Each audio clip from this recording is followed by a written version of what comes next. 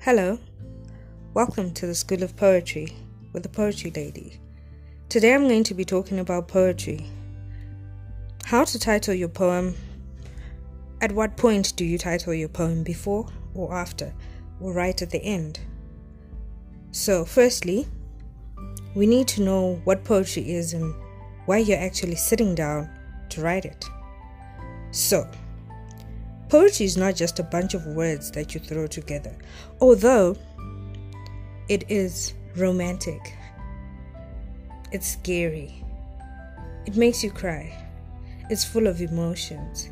Poetry still remains one of the oldest genres of literature that are still keeping the younger generation alive today. Most songwriters use a bit of poetry in their songs. So you find that poetry in itself is life.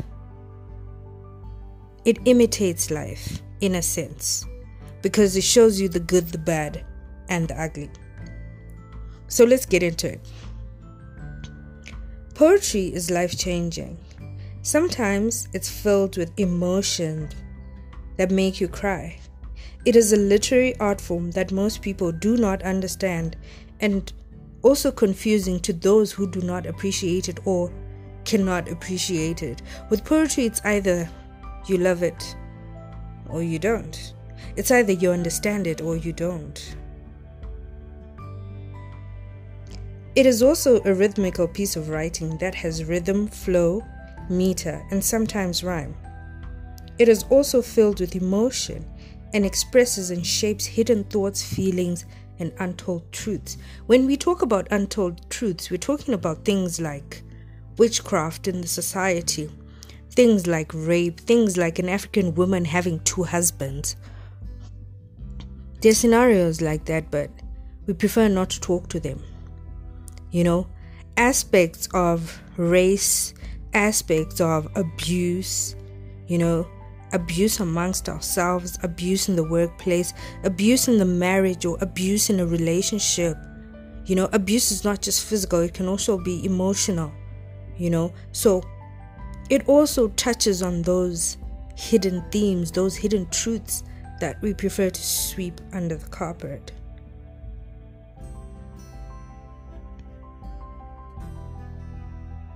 Poetry is anything you want it to be.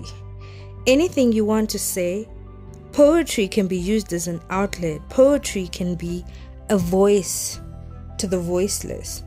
It imitates experiences, it imitates joys, it imitates the future or desires and life. So now that we have defined what we think poetry is, let's get into how to write an actual poem. So the first thing that you do when you sit down to write a poem or you're in a bus going somewhere, sometimes you start with the title. You can start with the title, right? And sometimes you can actually write your poem and then you end with the title. Or you start with a certain title and then by the time you finish your poem, you think, oh no, this is not working. And then you automatically change that. Your title can then come from you writing an entire poem, and then you can then look at it and then say, no, I'm changing my what? My title. So step number 1 is your title. A title is very important because it will make a reader want to delve more or want to read more, or it can totally turn them off. But a title is very important because it's the first thing that your reader looks at. The person who's gonna pick up your poetry anthology or pick up your poetry, that's the first thing they're going to see. Okay? And then next is, what are you writing about? So how do you get to decide what you're writing about? So you actually need to have a mini brainstorm session with yourself where you write down the things that you want to talk about. For example, if it's COVID-19 that you want to talk about, you write down COVID-19, then you list down the points of what you want to say or the things that you want to write. So you need to do a brainstorm with yourself where you write maybe 3 different things, and what you want to write about. How you're going to start your poem, what's going to go in the middle, and how you're going to end it. Are you going to end it by finishing the story, if it's a story that you're outlining, or are you going to leave it hanging and leave the reader to deduce what's going to happen in the end? So because your poem is, you start with the title, followed by the first stanza, second stanza, depending on how long your poem and how you have structured it. Okay? Then comes the actual writing. You need to find a comfortable spot or comfortable place that you can sit. A place that is a bit quiet, doesn't have a lot of noise. Even if it's a place with a lot of noise, you can still put it down in your phone or write it down in your notepad, depending on where you are and what you're doing. So the actual writing of the poem involves diction. How are you putting these words together as they come in your mind? Because you have done your brainstorm session, right? You have a guideline of what you want to talk about. So now comes to the actual writing. For example, let's talk about the lady with the red dress. She walked into the diner looking for lunch, right?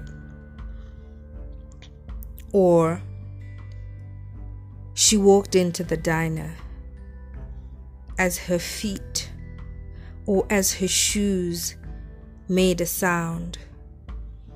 Her red dress swayed. So you begin to start thinking in a different way. Sometimes your first line leads you to the next line, into the next. But when you have a guideline or a brainstorm notes, it helps you write your poem and craft your poem better. So your use of words, and then sometimes you can use similes or words that liken what you're trying to describe to something, right? She was beautiful, but when she got upset, her face looked like thunder in a storm. So these are things that you can put in where you liken someone's behavior or someone's outlook to something, where you liken a real physical thing to something that is actually not relatable or not related to that. So after you've done your title, you've done your brainstorm, your title actually falls under your brainstorm session.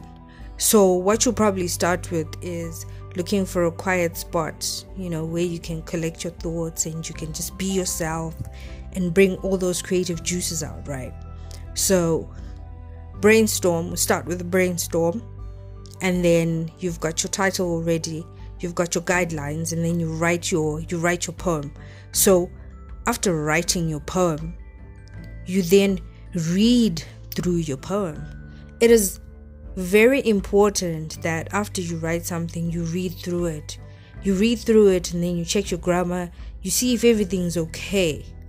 Sometimes when you're reading through, you actually change words, you actually change statements, you actually change a lot when you read through your poem. And after you've read through it maybe twice and just satisfied that this poem rocks or this poem is done, and then you can pass it on to someone that you trust. Someone that you definitely trust won't steal your idea or steal your work to just look at it from a different angle, and then they can probably pick out maybe grammar or something that you haven't been looking at or that you haven't seen.